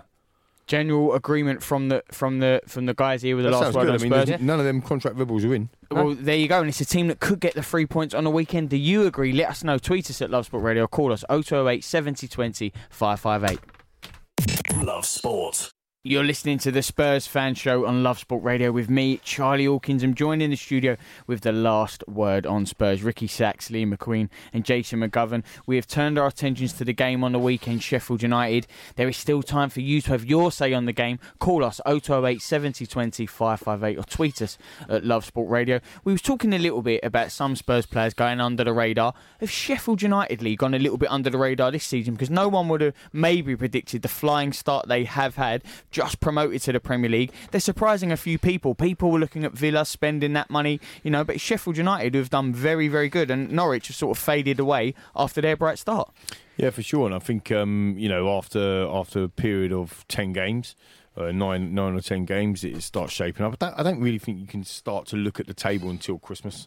The fixtures run after Christmas really shows where it's going to be. You could probably take out Liverpool, Man City in that comment on the basis that they're flying, but other than that, I think the table starts to shape it up. And with all due respect, I think they've done an amazing job, and I think they've been brilliant. But they're not going to be in the top 8 come the end of the season. They're not going to be there. So fair play to them, and I hope that to a certain degree it doesn't start on Saturday. But if they prove me wrong, that's fine. But the reality of the situation is that, once all the dust settles and the leaves fall all the way around, the top 6 will probably be the same top 6 it has been for the last X amount of years. It's just in what type of order. And I hope that starts on Saturday with a Spurs win. Yeah, and we're going to be joined by James Shield from the Sheffield Star in just a little bit, Ricky. But knowing James from the Sheffield United fan show, he'll say that as every fan says when they play them, it is Sheffield United. They won't be there, good side, but we should beat them. But they're getting the results where no one exposes. They've beaten Arsenal, they've beaten Burnley. West Ham couldn't find a way to break them down. Liverpool got that. There was a Dean Henderson error. They just about got that result 1-0. Sheffield United, maybe they're being written off just that little bit too much. Yeah, I think also they'll probably look forward to playing Tottenham at this time because we're all hoping at some point in the season Spurs are going to be on a decent run of form where we aren't going to be sitting there talking about where our next, consistent run of wins is kind of coming from. So Sheffield United will go into this game with real confidence, and being the away side, I think suits them because they know the first goal in this game is crucial. If they get that away goal, crucial. Then the home fans. This is my thing that again I go back to the team lineup where if you pick a team that fans are going to warm to, you are going to get that 100% back in the stadium. Whereas I feel like if he does put out a team, Jason, we've said earlier that is again a mixed mash of players that some don't want to be there. Fans are already going to be infuriated by that, and you might not get that positive support that you would get if you were 1-0 down. If you see where I'm coming from. Yeah, but I think the first goal is important. But I think even if we score first, I've got so much respect and admiration for the way they've come up that I certainly don't think just because we score first we go on and win the game. There's a lot more to Sheffield United. They battle, they work hard, they do all the bad things of the game, the stereotypical things. Game, But my word, I mean, the 3 goals they scored last week were high quality goals. Yeah. Brilliant football, and nothing but admiration for them. And if they go 1-0 down at Tottenham, they'll still know in their minds Tottenham are vulnerable. They've thrown leads away. We're still in this game. Do they come up there then thinking Spurs are a wounded animal, it's great to play them now, or do they feel like, we're fearing a bounce back here? I don't think so. I don't think they fear anyone at the moment. I think they could go to Manchester City and wouldn't go there in fear at the moment. They're just full of vibrancy, full of energy, full of life, full of enjoyment, totally embracing the Premier League, and they're everything that I'd like us to be at the moment. I really like their manager, and do you know what I like about Sheffield United? Some of their players, their defenders, that when they make a tackle, they celebrate that as if that's scoring a goal. I want Tottenham to get back to that, especially our back line. That's what Lee said. Yeah, I few more knee slides. Yeah, more knee slides. But knee honestly, slides, genuinely, when you see these guys go into challenges and they win the ball, there's almost that camaraderie. That yes, they've won the tackle. We need to get back to that. And, that's a team that's fighting. They'll have to match them for intensity, won't they? That's on a the team fighting weekend, for their manager. But you have to win a tackle first, mate. Yeah, that's Danny Rose will. He gets it. He gets it. I think, I don't mean to be disrespectful to them in terms of that. It's just my opinion before. I think that if the Spurs players' attitudes are the same as what I've just said on air, then we'll lose the game. So don't get me wrong, but if they go in there thinking, but it's Sheffield United, they're going to fall away. And in everyone said that about Leicester, and they won the title. So just on Leicester, back to what you said about the table. I think that's one team that they're a team that Spurs do need to worry about Leicester this season, because when we talk about top 6, top 7, that's another team now that I think are really, really pushing for a top 4 spot. The way they're playing Leicester at the moment, I think they are. Well, it's going to be a brilliant game this weekend, isn't it? You're going to play Arsenal. So, we'll find out the true colours, won't we? We'll find out the true colours of what they can do. They went to Liverpool and they lost, which most teams unluckily, do. Leicester, they played really well, though. We went to Leicester and we unluckily lost. But most of the fans will have you say that we got absolutely battered and we should have lost 15-0. But, the reality is it was a VAR situation that turned the game on its head.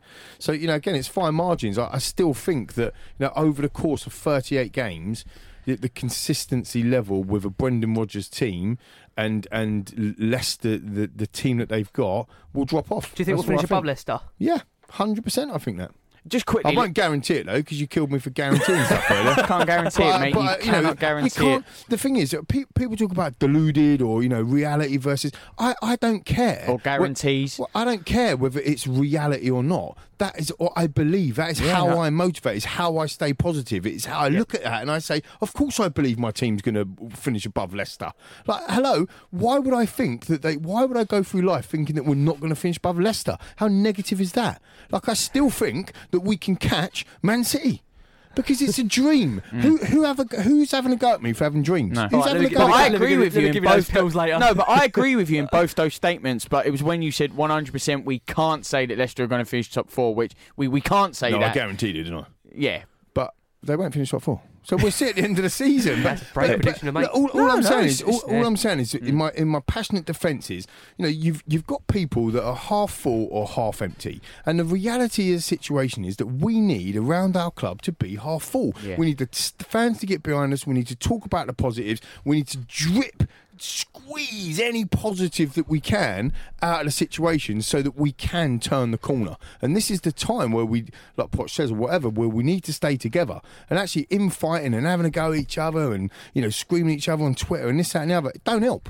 When you first met me, you probably would think I'm the most optimistic, positive Tottenham fan because that's what I genuinely am. No, I've got my notes here when I first met you. Hang on. Nobody, they think you're obsessed with transfers. Well, okay, but they also used to think I was a happy clapper. That I always genuinely believed, we turn it around, whatever. But I always look at things with some realism as well. And at the moment, the manager has to get results. The players have to perform. I'm not having a go at you, Rick.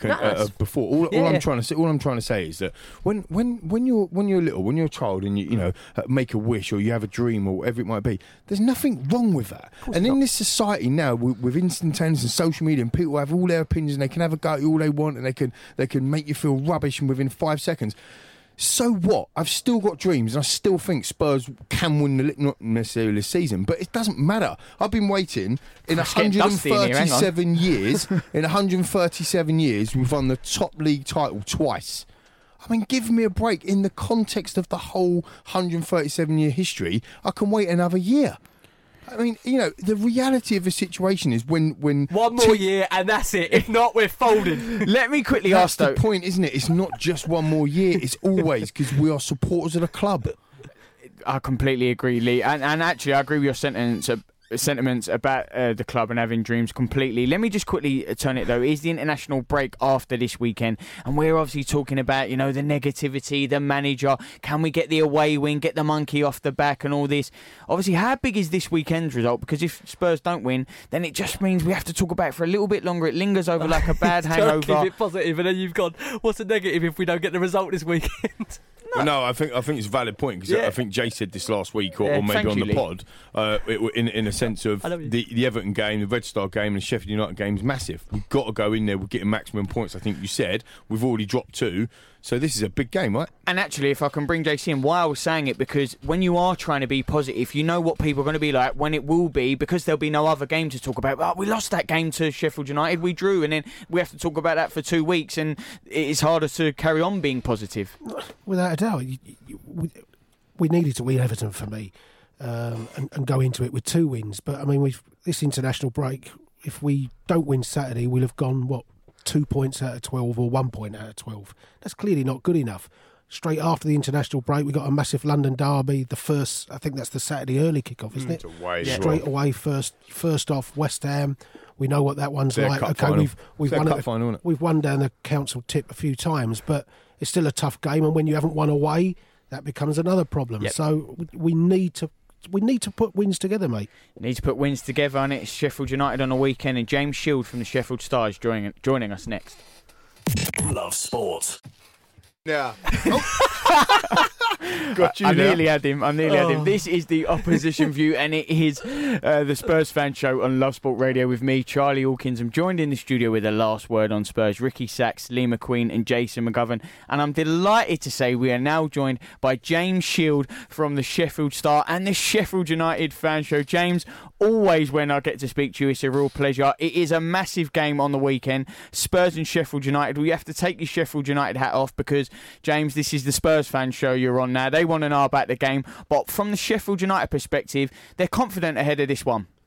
Yeah, they're very confident. They're unbeaten away from home since January. And when you consider, obviously, they've been in the top flight since August, I think that's a pretty decent return. And it goes to show you, or goes to sort of illustrate a little bit of the character they've got in the squad. So I think we spoke to Chris Wilder this morning. I think they appreciate it's going to be a tough game, and he spoke sort of quite eloquently and in really respectful terms about Tottenham. But I think the way they've started the season, they're sort of quietly confident they can go down there and get something. James, Ricky Sachs here. I hope you're well. Thanks for coming on the show. Who would you say for you has been the standout players so far of Sheffield United season? Do you know what? And I made this point actually in the office today. I think it's really difficult to pick one out because what Sheffield United are is is a team in the true sense of the word. But I think there's been a couple of players who have really caught the eye in recent weeks. John Lundstrom, who scored twice against Burnley last weekend. He's been really important. It's been a great story because he couldn't get in the side last year in the Championship, but he's been an ever-present in the Premier League. I think John Fleck as well, the central midfielder there that they picked up from Coventry City. He's really come into form in the last couple of weeks. But with the way Sheffield United play, I think the ones that probably the Spurs fans should be looking out for are the two outside centre-halves, Chris Basham and Jack O'Connell, and the two wing-backs, Ender Stevens and George Baldock. Are you surprised yourselves how you've started the Premier League, and how nice is it to be to change people's perceptions of Sheffield United from the Warnock, Dave Bassett, as long ago as that is? You know, I think the stereotype is, Sheffield United are going to play that way, but you've played some brilliant football. Yeah, absolutely, and I think that's been one of the great things and one of the really impressive things, to be honest, about Sheffield United is that you see an awful lot of teams come up and they sort of park the bus and just sort of look to defend. And Sheffield United's defensive record, if you look at them on paper, would probably suggest that they do that, but they actually do anything but. They've got a really sort of pioneering way of playing with the overlapping centre halves, although they have tempered that a little bit since they've gone up, but they've gone into every single game and they've had a go. And listen, I mean, let's take this game at Tottenham, for example. You know, despite the fact I know it's been a bit of an indifferent start for you guys by your own standards, there's no point in a team like Sheffield United going down there against the likes of Harry Kane, Eriksson, Son, and effectively trying to turn the game into a training ground exercise of attack and defence, because they'll get beat. So they've gone into it, you know, they've gone into every game looking to really attack the game, to try and cause the opposition problems themselves. And you're right, it's been really nice, because I think a lot of people do have this perception of Sheffield United as being a really physical, combative side that's just going to sort of look to lump the ball forward. They're actually playing some really, really good football under Chris. And how good, just on the manager there, James, how good is Chris Wilder for you in terms of how he's managed Sheffield United so far? I mean, he's been spoken of very, very highly, even linked to the Arsenal job. I mean, how good is he for you as a manager? Yeah, I think he's been absolutely excellent. I mean, listen, you look at his track record at Sheffield United, 2 promotions in 3 seasons. He's not just achieved success on the pitch, he's actually, in a strange sort of way, achieved success off it, because what he did was he inherited a football club in a coma, and there's no other way of describing it. There'd been 5 seasons in League One. He's grabbed it by the scruff of the neck. He's sort of awakened it from that deep sleep. But you know, even before he got to Bramall Lane, he's never been sacked in his managerial career, which I think in a profession like football management tells you something. And he's achieved success everywhere he's been. Alfreton Town, even starting there, one of the most successful periods in their history.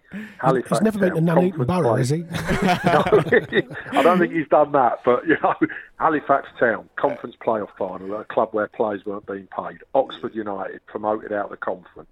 Northampton Town, saved from relegation, and then promoted from League Two. Again, you know, they're a club with huge financial problems, and you look at just what he's done at Sheffield United. So he's a great Sheffield United man. Everybody knows he's a fan. Everybody knows he's a former player, but I just think he's a damn good manager as well. He's a great attitude, Charlie. He's a great attitude as well, isn't he? I mean, you see some of his interviews. I can't remember which game it was. He come out, I think it might have been against the Liverpool game when you narrowly lost, and he come out and I think the reporter said, "Oh, you know, you must be really pleased with that." He's like, "Pleased, we lost." You know, that sort of attitude. It's kind of like, no, we need to get better, we need to improve, and that was after it was a fine display. I know you lost the game, but you know, his attitude is all of the right things of being a winner, basically, and you've just described him as just that.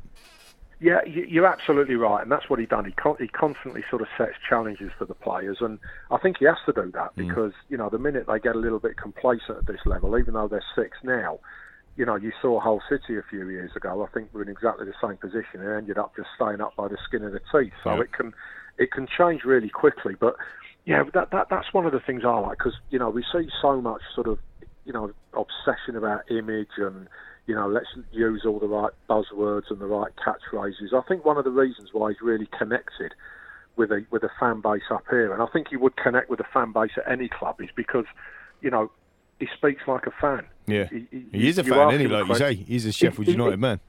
Absolutely right. But you know what? I think if he took over at Tottenham tomorrow And obviously Ricky would probably have him, here, to be fair. Ricky would probably have him. I'm happy with Pochettino at the moment. James, let me put you on the spot. What's your score prediction for the weekend?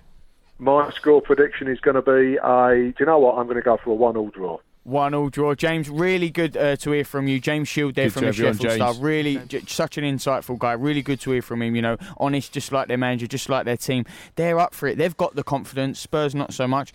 I turn my attention to you three in the studio. It's now time for your predictions. Before we get those, Ricky, how do you think the game will play out? I think it will be a tricky game. I think, as we've seen the last home game against Watford, it wasn't easy.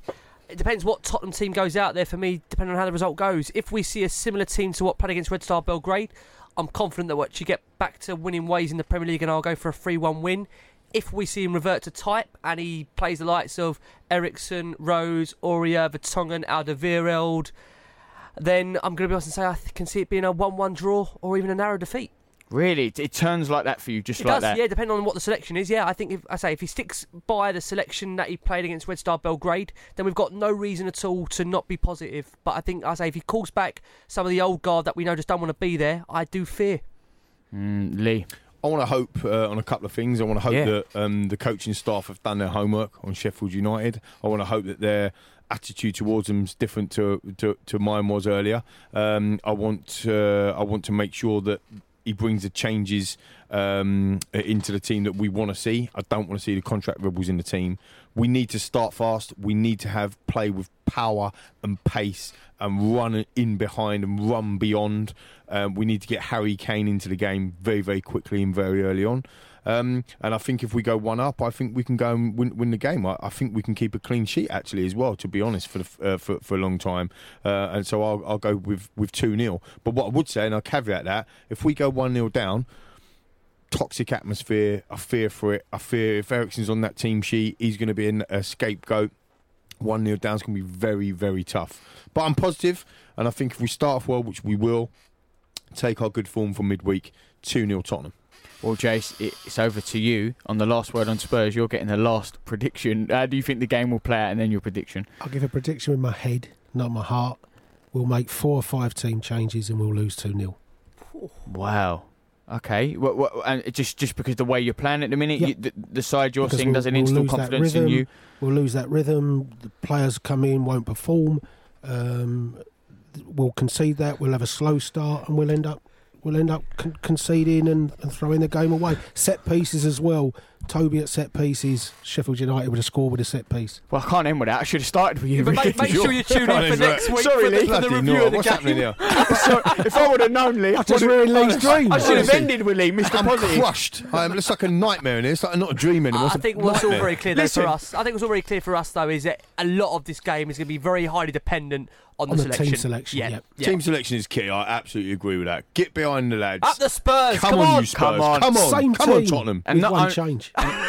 Either way, we'll be here every week, as we always are, Thursday 7 to 9 when we're talking Spurs. We're the last word on Spurs. And the important message of tonight is, whatever your dreams are, you should always have dreams. Thanks for downloading this podcast from Love Sport Radio. For more, go to lovesportradio.com for all the latest podcasts, news and views. Or for more, follow us at Love Sport Radio on Twitter.